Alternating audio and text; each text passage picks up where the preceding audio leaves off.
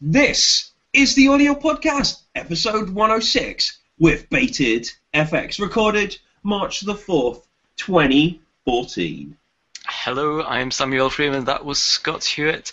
We also have Adam Yanch over there, and yes, indeed, we are back with the audio podcast as usual. We seem to be settling into a regular Tuesday recording now, which is nice after moving it around a lot. And I'm looking forward to the quiz this week. It's going to be good. Okay. Well, it'll prove to be good. Yeah, we got our standard sections today. Remember, you can follow the audio podcast in a number of ways: Twitter and YouTube at the audio podcast. Just, twitter.com, audio podcast, youtube.com, audio podcast. You can follow our show notes, which we actually follow live in the show. You can actually read them as we're going through them. That's the audiopodcast.co.uk/106. And there are various other ways that you can get in touch and follow the show. So maybe we should start. Yeah. Straight into the news, perhaps, then? Yep. Yes, let's do that. So Steinberg have released an update for the CIT USB audio interface. They have indeed. They've changed what the operating systems are available for. So it's now available for, it's fixed for OS X 10.9 and Windows 8.1, but they've also dropped off the older ones. So now the minimum spec is 10.7. Is it? Yeah. Yep, and Windows 7 SP. I don't know what the Windows one was before, but yeah, it's no longer available for the fix drops off 10.6. So your guys' operating system is numbered. The Well, operating system's days are numbered. I was about Absolutely. to say, in classic the audio podcast style, immediately segue away from the show notes. It is true. I'm saying it. Apple have announced, but not officially stated, that the support for 10.6 is going to end, which is quite sad, really. Actually, I feel sad about it. Not really. We're 3 generations past that now. 8, 9, and 7, 8, and 9. So Yeah, but you're into. I have a collection of computers.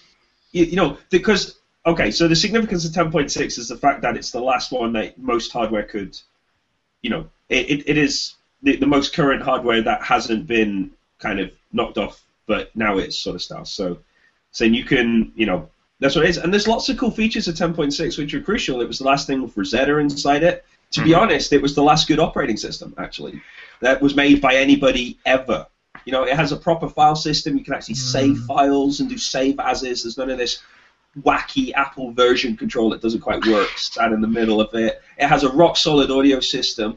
To contextualize it, the computer I am speaking to you right now has an uptime which I believe is somewhere in the region of about 2 and a bit years. And, you can, plug sound cards in, take sound cards out. It just doesn't break. This is how operating systems were meant to be. yeah, but you haven't tried 7, 8, or 9 properly. Because if your 10.6 has been up for 2.5 years, that means you couldn't have done a long test of the more recent ones. So really, I'm not saying that 10.6 is bad. I'm just saying that 7, 8, and 9 are fine. No, I want to contextualize this up. What you're saying is that I should risk 7, 8, or 9 possibly being fine while I'm sitting on something which is basically awesome. Well, at some point you're going to have to upgrade. I mean, you're falling into the XP trap. And XP is a lot older than 10.6, and it is just about to go out of its support window. But The difference XP there is that never worked.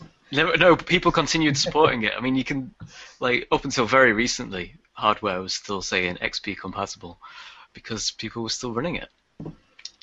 But when I looked at the options for new computers around the time of 10.7 coming out, I was just terrible. I was just put off. It's like everything that is new about this operating system compared to 10.6, I don't want any of the things they've changed.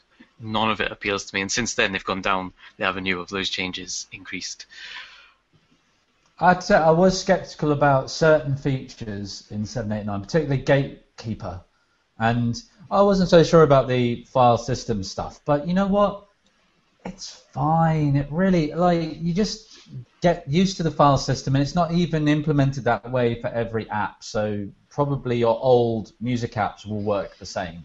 But And Gatekeeper hasn't been a problem. But Adam, you just said it there. you get used to the file system. I shouldn't need to get used to the file system. The file system should work. It shouldn't require conceptual changes in my mind. The new one works, and it's there to stop people from spending hours on a Word document and then their computer crashing and then losing it because they've forgotten to save it. That's what it's there for.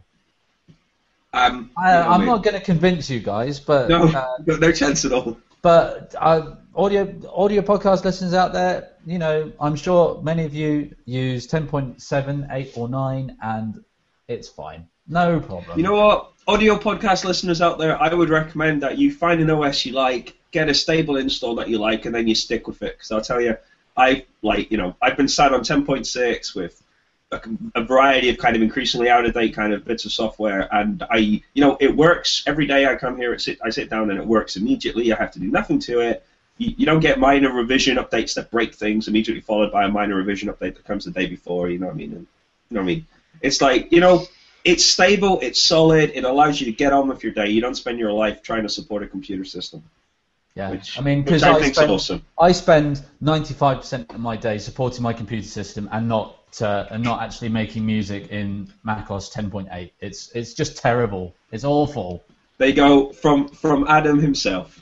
And that was sarcastic, just so everybody knows. I was being sarcastic. Oh, I just couldn't resist it. I'm sorry, Adam. That was very, very poor. So there you go. Some insightful coverage from the audio podcast regarding the delights of 10.6, the world's greatest operating system. Or not. Or maybe so. On a serious point of view, this is a serious issue because with 10.6 support being dropped, 10.6 will become a mess of, security problems and all sorts of liabilities in this sort of case. So essentially, with the dropping of support, there is no other option really other than to consider moving forward to other things. And I suspect for a lot of people, such as because a significant part of it is actually also hardware associated costs and things like this.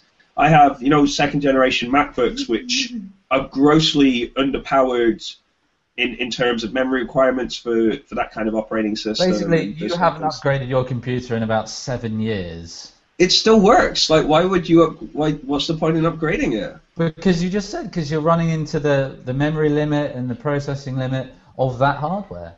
Well, but not in real. You see, this is this interesting point, isn't it? Where we actually some of the basic fundamental audio editing we did 10 years ago quite happily as well, sort of style. So it's saying is. I don't want us to get too distracted by this because we could talk about it for hours and hours and hours, but the point the observation I'm sure we're all acutely aware of is nowadays operating systems make basic requirements which are far in excess of what was, the cutting edge requirements.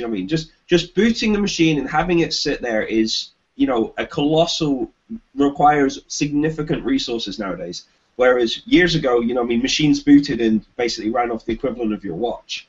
And we're quite stable. We're very happy doing that. And I think there's lots of concerns about that. So. I just want to add there that, yes, to have your computer running, just sitting there in the background, maybe, yes, you don't need all of those computing resources, but that's a useless computer that's just sitting there doing nothing.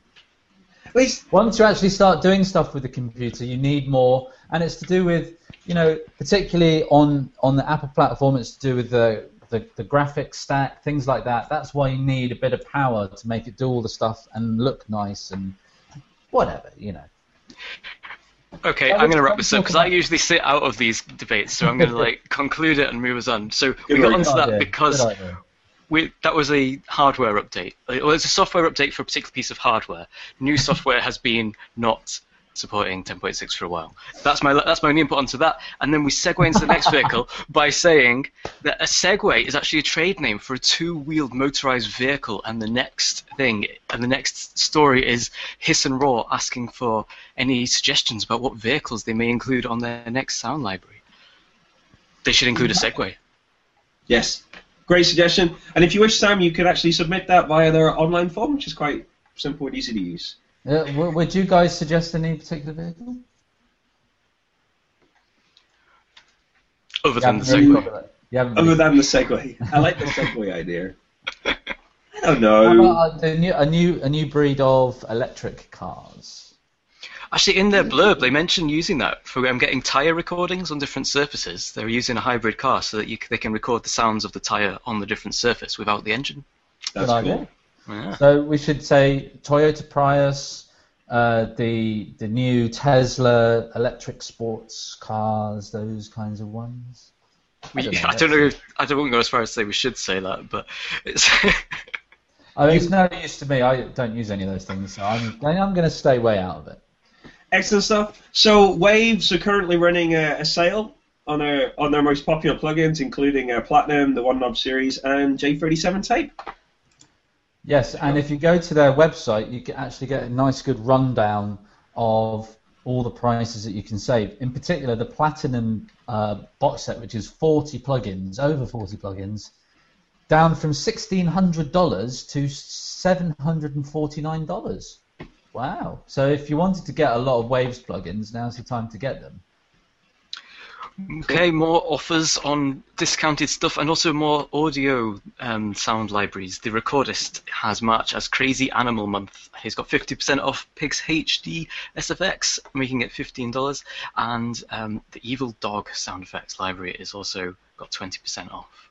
Yep. To get those discounts, you need to use the code, the 50% off code for the Pigs HD SFX is this little piggy, and the 20% off code for Devil Dog HD SFX is Devil Made Me Do It. There you go. The codes on, I think we might be, yeah. You know.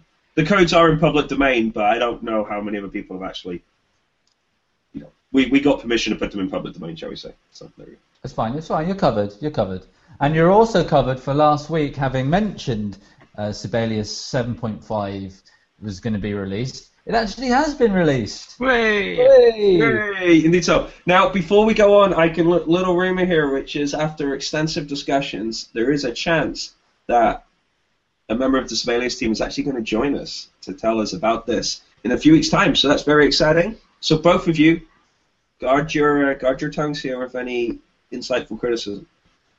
I can't criticize Sibelius because I don't use it. Is that a criticism? Not at all. Perfect answer there. You know what I mean? Sibelius, we joked, didn't we, with the Steinberg guys about, you know, what do we really need in notation software that we don't already have and these kind of things. But, you know, we talked about it a little bit, but this new kind of expressive playback and the way that you can, like, kind of inform the player and try and get some idea of the play, you know, that kind of thing. I think that's a really interesting idea. I have many arguments with performers about the implied implications of notation, and it really upsets me because I always get really, you know, they're like, oh, you know, lots of people are like, oh, you've got to use Western notation like this, and it has to be like this. Then you discover that it has to be like that, but then different people imply different things based on different practices anyway, so it's all slightly, you know, I mean, there's like a filter being applied and this kind of thing. And I think it's interesting that they've actually taken what is probably a very significant part of Western performance practice and have, you know, included it into their playback engine. Because let's face it, you know, Sibelius playback of audio is one of Sibelius playback of notation. Prior to this, was probably one of the least helpful compositional things you could do. Like, I used to have students who would hit play on their Sibelius file, and out would come out came something horrific, basically. And it's like, that doesn't sound like anything like what a player would make it sound like, so you should, you know, just ignore what comes out of here, please, sort of thing. And I think that's cool that that's something they've focused on and fixed it, and it sounds much more convincing now, the versions that they have. So I think that's really kind of cool. I like that. I would suggest that maybe for that week, if we could maybe rope in someone like Scott McLaughlin to join us. Because yes. I've already said I don't really have any experience with Sibelius. I understand the whole playback stuff, but that's not how I make music. I'm not so sure about Sam. No, I don't do very much scoring at all. So it'd be good to have, if we could have an extra bod on the show for that interview in particular. But anyway, I mean, let's see. I like that idea. Adam. We will. So have we gone into any more details on Sibelius other than it's called Espressivo 2, the playback expression thingamajig? Oh no, that was my big highlight. Otherwise, I mean, if you're a Sibelius user, then you're probably interested in this. It has a whole lot of new kind of fixes in there. Has deeper integration with using Sibelius first and with Score Exchange as well. So that's kind of cool as well, like that and things. So I mean, I'm saying, how can one put this? We've had lots of coverage about this thing, but I actually think that Avid are actually probably doing a really good job with Sibelius in respect to making Sibelius the kind of thing that fits into Avid's way of working. So Avid have definitely done a good job of moving Sibelius to the point where they're speeding up the workflow. Like I think you could seriously consider using Sibelius to score out something to hand to a group of players to record, and that being a kind of very quick, easy kind of thing. And the online sharing and the iPad integration stuff that they're working on is definitely part of that, and I think it's a great idea for them. So, I mean, I'm coming out in support of this. You know what? Something that's really awesome, though? If you want to, you can get a free trial online, install it, and have a play and see if it's for you. So, there you go. We love our free trials, don't we? As they say. Yeah! Let's go on. Native Instruments. Native Instruments have a spring break special. I think it's for all of this month, all of March. You can, if you buy the Traktor Kontrol X1, you'll get Traktor Pro 2 for free.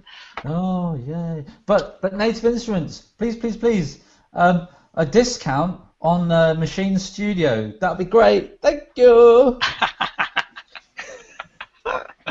Oh, fantastic. Okay. Let's move on. I was exchanging email with Native Instruments Press today, actually, as well. They're going to think that's a plan. It's not a plan. Adam didn't know. I had no idea, but I do really like the Machine Studio. Hey, Scott, could you swing it so that they could send us a Machine Studio and I can give it a little play and actually do a bit of a review on the show? I'd be up for that. Could. I'd be up for that. Well, and we know that any review you would offer would be insightful and exciting. Have we got to that story actually yet? Oh, we're getting there in a minute. I'm saying when we talk about reviews here momentarily, I'm prompted. Sam, have you? So Reason are announcing for beta testers. Have you? Have you looked at this yet? I've not really. I got as far as noticing that you need to sign in with your Propellerhead account, and there is a audio podcast Propellerhead account. We looked at Reason 7 when it was brand spanking new, didn't we? So yeah, I may sign up for this, but I wouldn't like to sign up for some sort of beta testing thing without knowing that I've got time to, without committing time to it. And it's the problem of hardware again. The only way I could use Reason 7 was to borrow a laptop that had a operating system that could handle it. So we'll have to see. I have access to a different piece of hardware now, which is an older thing that runs Windows 7, which last time I was running it on Windows 8. So we'll have to see. We'll have to see on that. See, we're falling off the edge, Scott. You and I. It's going back to what we were saying earlier. It's dropping off the edge of what new things can do. My G5 rocks. In the corner. Do not get me started at that again. Do not get me started again now. But if you are a Reason user and you want to get involved with beta testing for the new version, then there's a call for beta testers out now. So go check it out. I'm sure it's going to be awesome. It's great to see that we are not the only podcast which spends a significant time in self-referencing and consideration of personal achievements. So happy birthday, Pro Tooler Blog. Congratulations on 7 years. I'm a big fan of Pro Tooler Blog. As I'm sure they're aware, sometimes we use them as the source on material and stuff, which is cool, and I know they reference us sometimes as well. And that's fine. So, happy 7 years Pro Tooler Blog, and we hope there's at least another 7 to come, which I think. And we would sing Happy Birthday, but it's actually copyrighted, and we'd have to pay a license fee. Yeah. I question that for a long time. I've been questioning that as a tradition. Like I don't. Oh, it's completely wrong. It's completely wrong. But that's my opinion.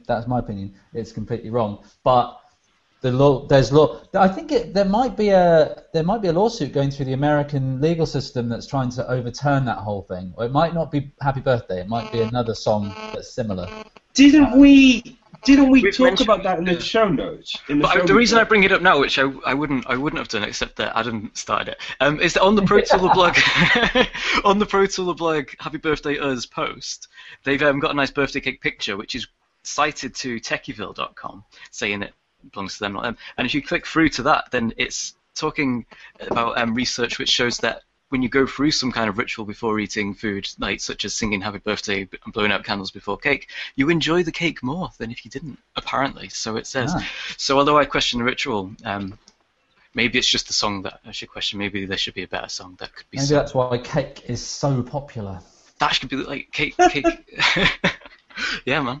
Because I'm always like, not so sure about cake, but that's a topic for the Cake blog, not for the audio podcast. The Cake podcast. The Cake podcast, which will be coming to you Thursdays at 2 p.m, chaired by me and Sam and some other insightful guests in the cake making community. Let's move on. That's correct. And in show number 89, we actually talked about the Happy Birthday saga, as reported by Ars Technica.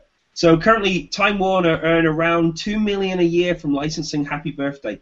That was. But as I recall, they only have a dubious claim to it. Is that weird? That is indeed the case. If you want to hear, you can hear us talk about it on show 89. There you go. How cool is that? theaudiopodcast.co.uk/show/89. It just makes me think if there's an episode of Futurama where they sing a happy birthday song, but because it's set 1,000 years in the future, that the birthday song is completely different, so they don't have to pay the royalties. It's a great little insider joke. Yeah. Fantastic. Now, at this point, we once again diverge from the show notes, but we don't actually diverge from the show notes because people won't know that we have diverged from the show notes because the show notes have changed, which is a fantastic thing here. But the reason for it is that the final item that was in our notes today is actually something which is no longer valid because the promotion it refers to has ended. So that's just to let you know that while the main purpose of the audio podcast site is indeed for the show that we record apparently on Tuesdays weekly, there is lots of other bits that appear on the site which don't make it into the show. So hold on, can I just stop you? It said through 4th of March. So does that mean it's still active today and it will stop tomorrow? Yeah. But we could still do it. If you're watching live, I suppose you could go and do that. Sometimes it takes a few hours for the podcast for the audio podcast itself to be published through iTunes. And by the time iTunes, things. So here's the caveat then, right? So if you're listening to this before the 5th of March, then there's a discount on Isotope Alloy. But Scott, you also linked to a PDF document that's been published, which is about mixing with Isotope, which remains present and valid. That's true. Okay, wait a minute. I will add it back to the show then. It's back in. Tell us about it. Well, that's pretty much it. It's called Mixing with Isotope, and it's a 70-page PDF which talks about all kinds of mixing techniques using their tools, which I don't know, I haven't looked at it closely enough to know whether or not they'd be applicable or transferable to similar other technologies, but I'd like to think that they should be. I'd like to think so. Indeed they are. It's a great read. It really is a very high quality read. It's worth it demystifies Alloy. It demystifies Alloy, which I think is really cool. But the other really great feature is it is applicable. You can take the ideas and apply them elsewhere, which I think is really exciting. It should definitely be in the show notes then. So you can find that, the show notes, theaudiopodcast.co.uk/show/106. And with that, we come to the end of the news. There's an all-new section in the show notes now. Woo! It's the quiz section. We need. Oh no, I won't say that. So we start with last week's questions and the answers to them. I asked when was the first Tascam 4-track recorder and what was it called, etc. The answer was 1979. It was the Porter Studio 144. I mean, technically it was made and released by Teak, but they own. Wait a minute. Tascam is a sub kind of name of them. I don't know what the technical term. I'm not sure if I like this. Okay. So now we have to find out what was the first one that was released under the name of Tascam. Well, that was the question, wasn't it? Dearie me. I'm saying let's face it. Apparently, as demonstrated by Adam, there are no limits to how long the question can be. So surely we can demand this sort of level of precision. There is a limit now because Scott has decreed that all questions must be tweetable. So that means 140 characters. I think mine will fit in that. My question for this week will. But unfortunately, Quizmaster Sam has been undermined slightly. I got my own question wrong there on a technicality. 1979 was not the first Tascam Porta Studio at all. I'll tell you what, Sam, you can have a look for the answer now. I will go to my question from last week, which was that in the year 2001, there was a company that's well known for MIDI hardware. It released a box that hosted multiple Yamaha SW1000XG PLG daughterboards. And I wanted to know the name of the company and the name of the product. It is the Kenton Plug Station. Kenton Plug Station. Go to the notes and you can see a review of it that Sound on Sound did back in 2001. Hooray! And my question was, when was the Motu 828 originally released? And the 828 was first released in 2001. I put a link to an original review from Sound on Sound, and also, as a random little tidbit of information, the Mark I 828 was the only sound card to be included in Sound on Sound's most 25 influential products of all time. Excellent, excellent. How about it's interesting how our two questions were very related to the year 2001. Yes, unintentionally so as well. That's fantastic. We both started doing music technology at the University of Huddersfield. I think that's irrelevant. I don't think it's. I think it's a coincidence, really. I have the answer. I have the correct answer, everybody. I think that it was the follow-up to the 144, which was called the Porta Studio 1, ONE, which was Tascam branded, and that was in 1984. Sam, I anticipate a comment on the quiz story highlighting the change to the answer. That's it. I'll change the answer. I'll add an amendment. And now, actually, Sam, you can edit the story and make it amended perfectly. That'd be fine. But we should get to this week's stories first of all. So let's get Sam's question before he amends the answer. Correctly. Okay, so this week I'm asking, what was DigiDesign originally called? The company that we know as DigiDesign was founded under a different name, and what was that name? Nice. My question. Oh, sorry, Adam. Yes. I got in there first. My question is: EMU released four sister sound modules to the Proteus 2000. Name them and describe each's specialization. So the Proteus 2000 was like the big daddy, and there were four kind of cut down ones that specialized in particular kinds of sounds. So that's my question. Go ahead, Adam, where do you come up with this stuff from? It's my knowledge. Are these just things that you just think about, spend your time thinking about? Well, yeah, I mean, I tell you, that Proteus. Oh man, those system modules for those Proteus 2000s were awesome, weren't they? Proteus 2000 is a great module. I've got one in my studio right now. Okay, that makes sense. There's a bug in Logic that stops me from using it properly, which is really frustrating. Oh, Adam, has there been an update to Logic this week? Well, good question. No. I had a look January. There was one in January last. It's not like there was one. There has been one this year. 10.0.6 was released in January. Well done. January 4th, I think, something like that. Yeah. So and it didn't fix my problem. Was that the one that was due in September or something? I don't know. I have no idea. But I'm waiting for the next one because hopefully that will fix my my problem that stops me using my lovely Proteus 2000. Scott, what's your question? My question is, how old is the SM58? As in the microphone made by Shure. Oh, okay, the microphone. Okay, good. Is there another SM58? No. I didn't think so. And you mean the original, not like the beta or? Yeah, no, I don't mean how old is the one that's in front of my face right now. No, I mean like in general, the microphone classified as the SM58. When was it first released? How old is the design?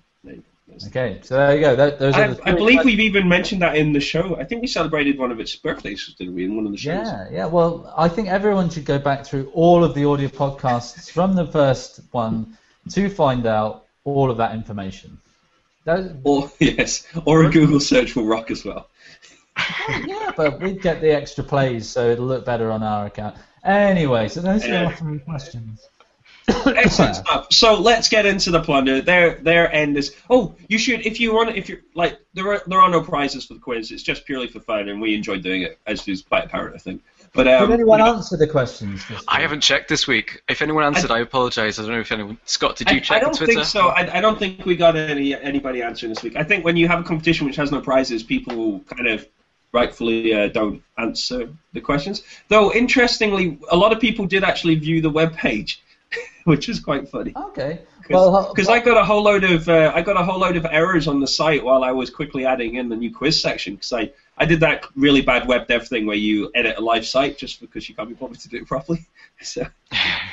We've all done it. But I have to say that there might be an answer for why maybe over Twitter not many people... You don't like the atting, do you? I see that. No. The atting's fine, but you're not doing it right. You have to put a symbol before the at, because otherwise it's a mention, and only the person who is mentioned will see it, or the people who follow both you and the person who mentioned it. Oh, so that's why you put .at whatever. That's why you put a dot, or you can put a tilde or a letter or something, but you have to put something before the at if it starts with a mention. I see. And then everyone will see it. So it's just it's a tiny little thing. It's a little Twitter quirk that you kind of pick up on once you've been using it for a little while. Mystery solved. I've often wondered why some certain things are seen and not others. Well, there you go. There you go. How about that? It's awesome. Let's get into let's get into the plunder. So there we go. So first of all, I thought this was awesome, but a company called Quello TV, who basically is a Netflix of concerts and documentaries of music, which I thought was really, really cool. And obviously, they have a paid service which gives you an on-demand service, but something they do have is a constantly streaming Quell TV, which just plays concerts, which is just playing things from their library constantly out, like regular programming. So I'm saying, obviously, the appropriate remark is to point out that means that YouTube is now only good for watching cats, and obviously the audio podcast. Because you need no longer go around. Because I used to love watching concerts on YouTube. That was one of the big things I used to do. Listen to music, bootlegs, and concerts. So there are three things that YouTube does, and that's concerts, cats, and the audio podcast. And one of those three things has now been usurped by Quello. Well, that's true. Adam. Oh no, it's not Adam. Oh wow. You guys have both added amendments to the story. Please go ahead. What did you add? Oh, my amendment was to watch out for the autoplay. I mean, every YouTube link that we put autoplays, so in a way it's kind of null, but yeah, this one in particular caught me out. I was like, oh, what's that sound coming from? And it was the Quello TV playing some random music at me. So, all well and good, but yeah, I thought due warning there. What have you added to it, Adam? I added that the concert that it started up with, because I fell foul of the autoplay as well. The concert it starts up with does have some swear words in it, so... I think that's different every time, though, Adam. I think that... Yeah, it'll depend on what concert it starts playing, but just to say that I think it's 18+. You can't assume that it's going to be safe. And it's basically NSFW. NSFW. I think there are different channels, so aren't there? Are there not different channels? Maybe I don't know. I'm saying it was just something that. Well, that's just the one that started when I went to the main website, or to the link that you posted. So, just fair enough. Just a one. I have to be honest. Somebody threw me an email and was like, "Hey Scott, check this out. I think you really like this." And I was like, "Hey, that's cool. That's Audio Podcast Plunder." And then I just sat there and listened to a concert, and just sat there in the background and enjoyed the concert. So it seems to me that this whole teleconcerts thing, concerts happening across space, is actually become very popular, because Sound and Sound has been started a series in the most recent issues about services you can use to do it, and I think they'll go into more techniques and these kinds of things. And maybe that's more about actually doing performances at home and your audience basically being online. So it's a live concert over the internet, but without you're not playing to an audience in the room. So this is an interesting little kind of part of that new thing that's coming out. And while you're waiting for a concert to begin, inevitably there's always a little bit of music. Mm-hmm. Some hold music, perhaps, that just fills your time and enriches your life. Adam. Well, yes, and you could be lucky to get some decent pop tunes. You might be very unlucky, get through to Nat West and hear this awful thing with a cheesy saxophone. That's one that I remember quite well.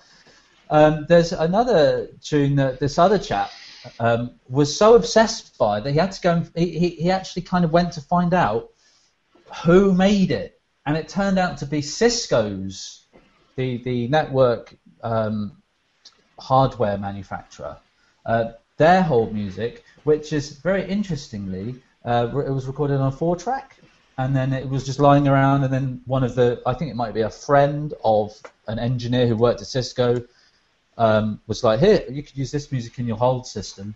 And so there it is. It's a lovely story about how one man found out about this hold music. And if you go to the link in the audio podcast notes, you can hear the music. It's on YouTube. And it is phenomenal. There we go. But fantastic. Really, the message of this whole post is that you don't have to, if you're doing music with technology, you don't have to cater for, the pop crowd, or you don't have to make these amazing things. Do what you do, and you can still be successful. Fantastic. Thank you, Adam, for words of warmth and encouragement. Okay, I'll take the last piece of plunder this week. I'll also mention an audio podcast show website hack that I've come across, which is that if you put /show/plunder, then it will list all the plunder. Ooh. From all the shows. Nice, I'm going to try that right now. Which I've done now to get the title of this one, because I had the link open but not the title, and the title of it is Ardor Linux Sound Card Recommendations. I suspect that Scott may have posted this, but I read it, and it's a really nicely written little article on the Ardor website, which is very accessible. I thought reading it didn't frighten me like some of these things do. Even though I know what even when I know what is going on with them, the way that things are written can be like. But this is approachable and accessible, and it's basically talking about recommendations for hardware which works with Jack. Yeah, it's really cool. You're right. I put it up there. I'm saying the thing you can actually take away from this further is that it's obviously designed to work with Jack. These are recommendations from Ardor, who obviously Ardor's main focus is Linux. I'm saying the OS X package for Ardor is in limbo at the moment, and the Windows package has never been stable. But their main focus is on Linux. And one of the interesting things about that is obviously Linux is built on sort of standards compliant CC. So what you've actually got there is a list of sound cards which are standards compliant, which means that they don't have weird drivers, they don't have weird driver bugs, and they will basically work forever, sort of stuff like that. You mean you won't be able to put them. Yeah, they're class compliant. Okay, so those are the ones that you could plug into a Mac, say, and they just work. Yeah, you don't have to download the drivers for. Yeah. Cool. Well, and it's the same. You can plug them into a Linux box and they will just work. Plug them into Windows, and as long as the Windows implementation is working fine, they will just work as well. So it's done like that. So harking back to our conversation at the very start of the show about macOS 10.6, what do you think that? I know what the problem is for you, though. I think there's a compatibility issue that you have that stops you from going to Linux and using Ardor. Yes. You're absolutely correct, yes. But if you had compatibility, would that be the way you would go? Would you say, okay, yes. I'm not going to go with macOS anymore, I'm going to stick with a flavor of Linux, we're going to run Ardor on there? I think it's worth continuing this conversation, though we should probably say that we're rehashing the conversation from the beginning of the show, just for fun. But having said that, bookending, it's nice. Yeah, no, it's nice. No, I think it probably is. Yeah, I'm saying. So the problem I have is that I have two Motu sound cards. I have an Ultralight and I have a Mark II 828, sort of stuff like that. In fact, I actually used to have a third as well, which I don't have anymore. The third one I gave away to somebody.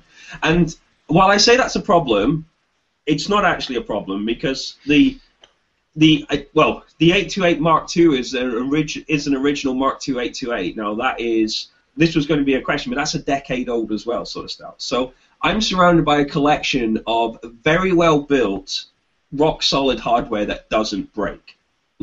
I mean, I don't mean this in a funny way, but if you've ever felt like an original 828, the things that you could use them to prop up vehicles You know what I mean? They're just solid metal sort of style. Like, and it's the same thing. Like my 828 Mark II is exactly the same thing. It's just a block of metal. It's absolutely indestructible. I'm saying it's been dropped front first onto the ground. You know, like where all the dials are and everything. It's been dropped that way onto concrete, and it still works with no impact whatsoever to it. Sort of stuff like that. And this is the problem: is that, you know, I don't really want to get in the world of consumable, disposable hardware, because I want good hardware. I don't mind spending a lot of money for good hardware that lasts. I have no concern whatsoever with doing that. But what I don't want to do is start buying bad hardware that doesn't last. And that's, you know, I don't know what I don't know what the versions of that would be or not. I haven't had an opportunity to play with the Thunderbolt 828 yet. I suspect that's probably the best answer for me in terms of a new interface. But at the same point, I'd be buying one of those and using it to replace one of two near identical things that still work fine. You know what I mean? Like, if of the devices listed on the website that we link to in the show notes, saying compatibility, which one is there? One there that you would say yes, I'd be happy to have that, and I'd be happy to move across to Linux and Ardor with this interface, or would it be? Is it completely show-stopping for you? No. I'm saying the clear pick I would probably suggest is the Army Firefaces. Apart from the fact that FireWire support is obviously starting to become problematic. You know, it's obviously problematic as well, sort of style in that kind of. Would you want to get a Thunderbolt, or would you consider USB? The problem, well, I'm saying we're getting into very kind of geeky technology, but there's a fundamental problem with, like, there is a fundamental problem with USB in that it was designed for printers and mice. There's a fundamental problem on top of that, though, which is class-compliant USB 2 is only stereo both directions. So you're limited to just stereo. You can't have your multi-channels. So for multi-channel, you need something in addition to class-compliant, and then you're relying on driver support and those kind of things. And the world of driver support for Linux hardware is a world of hurt. I understand that entirely. It really is, because, you know what I mean? It's like, you got to remember that we use the word Linux in a very, you know, as if it describes something. In reality, it describes a minute part of what would actually be the thing that people are using, sort of stuff like this. And, you know what I mean? It's like you've got ALSA, OSS, Pulse. You know, there's 3 audio systems. Most people would then probably run Jack on top of their audio system. So, you know what I mean? It's, you know, you have all these levels of, you know, it's like if you want to make a sound card and make it work with this, you have all these additional levels on top of this to actually put together. And there's been various approaches to try and fix this, and I'm sure things will develop again over time, sort of stuff like this. But the fundamental question, well, the fundamental point that I have about all these things is I'm not really worried about the fact that audio support doesn't work in, like, audio in Linux is still very problematic and very awkward, especially if you want to do multi-channel and you want to do high quality. It's still very problematic. But I have 2 Macs on my desk, which are both running 10.6, both plugged into high quality sound cards. Both of them have available to them ADAT extensions as well, sort of style like that. Which means I can record far more channels and play back far more channels onto my computers than I ever need to, and run enough processing that nobody's, like, there's been no point that anybody's ever kind of said to me, "Oh, Scott, we need you to do more processing for this to be usable." That's never been a phrase that anybody's ever said to me. Sort of style, like, you know, the work that I do that I get paid for continues on. You don't get stopped in the street and people say that to you. No, they just don't say that to me. So okay, well, that's good. So the issue I have is that I have enough, you know, everything I need to do my work exists, and it works fine, and it has worked fine for, you know, the last kind of 3 years, no problem at all. And, you know, and now the problem I have is with the end of support for 10.6 from a security point of view, there will be a point sometime in the next year where some ridiculous virus appears, and that will be it. Like, you know what I mean? I'll have no option but to essentially buy a new Mac, buy a new interface with it, and I'll have a Mac. And then the thing is, what do you do? Because at that point, do I destroy my Mac and my old interface? Probably not. What I'll probably end up doing is giving them away to somebody, and then I'll give somebody a Mac with an interface that works perfectly well, which will offer them the equivalent of, you know, £2,000 worth of new investment, essentially, but has a fundamental security risk associated with it. purely because Apple will not support the hardware anymore. Will not support the software anymore. Wouldn't it be an option just to isolate it and not put it online? Surely any virus is going to come from Tinternet. Yeah. Yes. Yeah. And that's the kind of step you end up taking, and so that's the kind of thing that you end up doing. And I actually have a network in here which is managed and has lots of has things in place. So that's the kind of approach I could probably take at some point in the future. But it shouldn't be expected of that. I think it's completely. I don't mind Apple saying we're not going to put new features in a 10.6. To be perfectly honest, that's great. As Sam kind of suggested. There isn't anything in 10.7, 8, or 9 that I'd like in 6 anyway. So I'm quite happy with 6 being orphaned in terms of features. But in terms of kind of basic support, I don't think it's acceptable that you can withdraw support at this point. You know what I mean? You can't say, here's a whole load of hardware which is now useless, and we're also going to withdraw support. We're going to withdraw support, and your hardware is useless. I didn't mind them being aggressive in terms of shifting people from 10.5 to 10.6, because you didn't. I'm right in thinking that everything made that transition, didn't it? Don't know. There was a point where Core Duos were dropped, weren't they? Because they didn't have 64-bit extensions. Yes. But that was the previous one. So there is a Core Duo which has been orphaned before the Core 2 Duos, which are now about to be orphaned, off the bottom. But Well, the thing is, we could argue this all day, and without Apple actually coming in and saying, well, this is why we do this. They do it to save money, that's why. Yeah, I mean, I don't know. I think it's completely reasonable. You've got to stop supporting. I mean, Moto are amazing in that they support sound cards that are 10+ years old. That's great, but you can't expect everyone to do that. So I just say that. Well, I think the answer for you, Scott, iPad. Get an iPad. Yeah, that's it. I think you're right. An iPad has solved my problems. Yeah, get an iPad. You can get with multiple input and output. Perfect. No problem. Let me play with your expectations. Just extend this show just a little bit longer. I'm sorry, Sam. But as an illustration for you in terms of the thing I'm meaning, like for people who know me or for people I bump into on a regular basis will know that my day-to-day machine that I carry around with me is actually a Samsung netbook, which is pretty useless for audio work. It's when I'm mobile around the places, I'm usually doing presentations or I'm teaching or I'm doing programming and stuff like that, you see. And the feature of that is it's running a Linux install, and that Linux install boots at around about 32 meg of memory used. So it's not like that. And it runs a grossly underpowered CPU, which I then turn down even more, so the battery life is even longer, because I can tailor this machine to run a very, to do what I want it to do and to not do a whole load of other things I don't want it to do, and it's very streamlined and very efficient to do that sort of thing.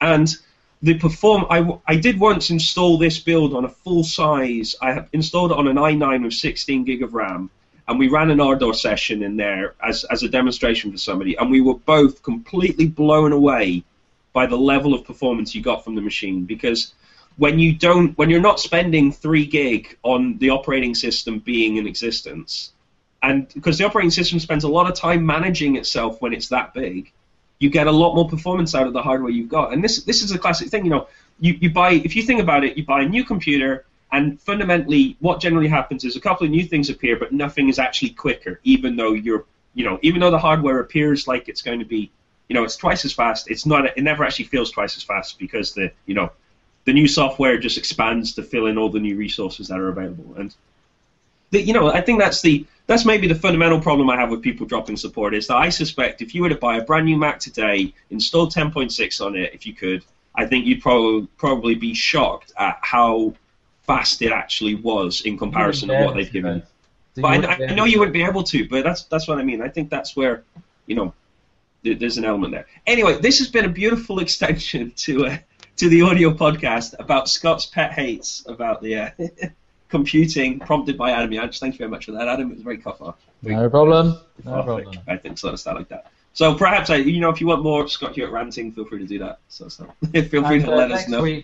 Next week, hopefully, we'll get Sam to go into a big rant about something, because it's usually me. And sometimes it's you, Scott. But we need to get Sam in to rebalance the show, and we'll figure out something for you to have around about. That's you, Sam. Hi. Sorry, I had actually adjusted my camera at one point there, because I realised I was sitting back so far that I had gone out of shot. We've got a phone somewhere, so. with this, we've made it to the end of the show. That's all there is to it. It is the end of the show. Don't forget, you can subscribe to us on YouTube. You can subscribe to us through iTunes, G-Podder as well. We're also, I think we're on Stitcher Radio now as well, but I haven't actually found us there yet. But somebody told me that we're on Stitcher Radio. I don't know. I haven't checked. There we go. But you could indeed put us on Stitcher Radio if you wanted to, because we are licensed in such a way that you could do that as well. So, very interesting there. Don't forget, if you find the show notes at theaudiopodcast.co.uk/show/106.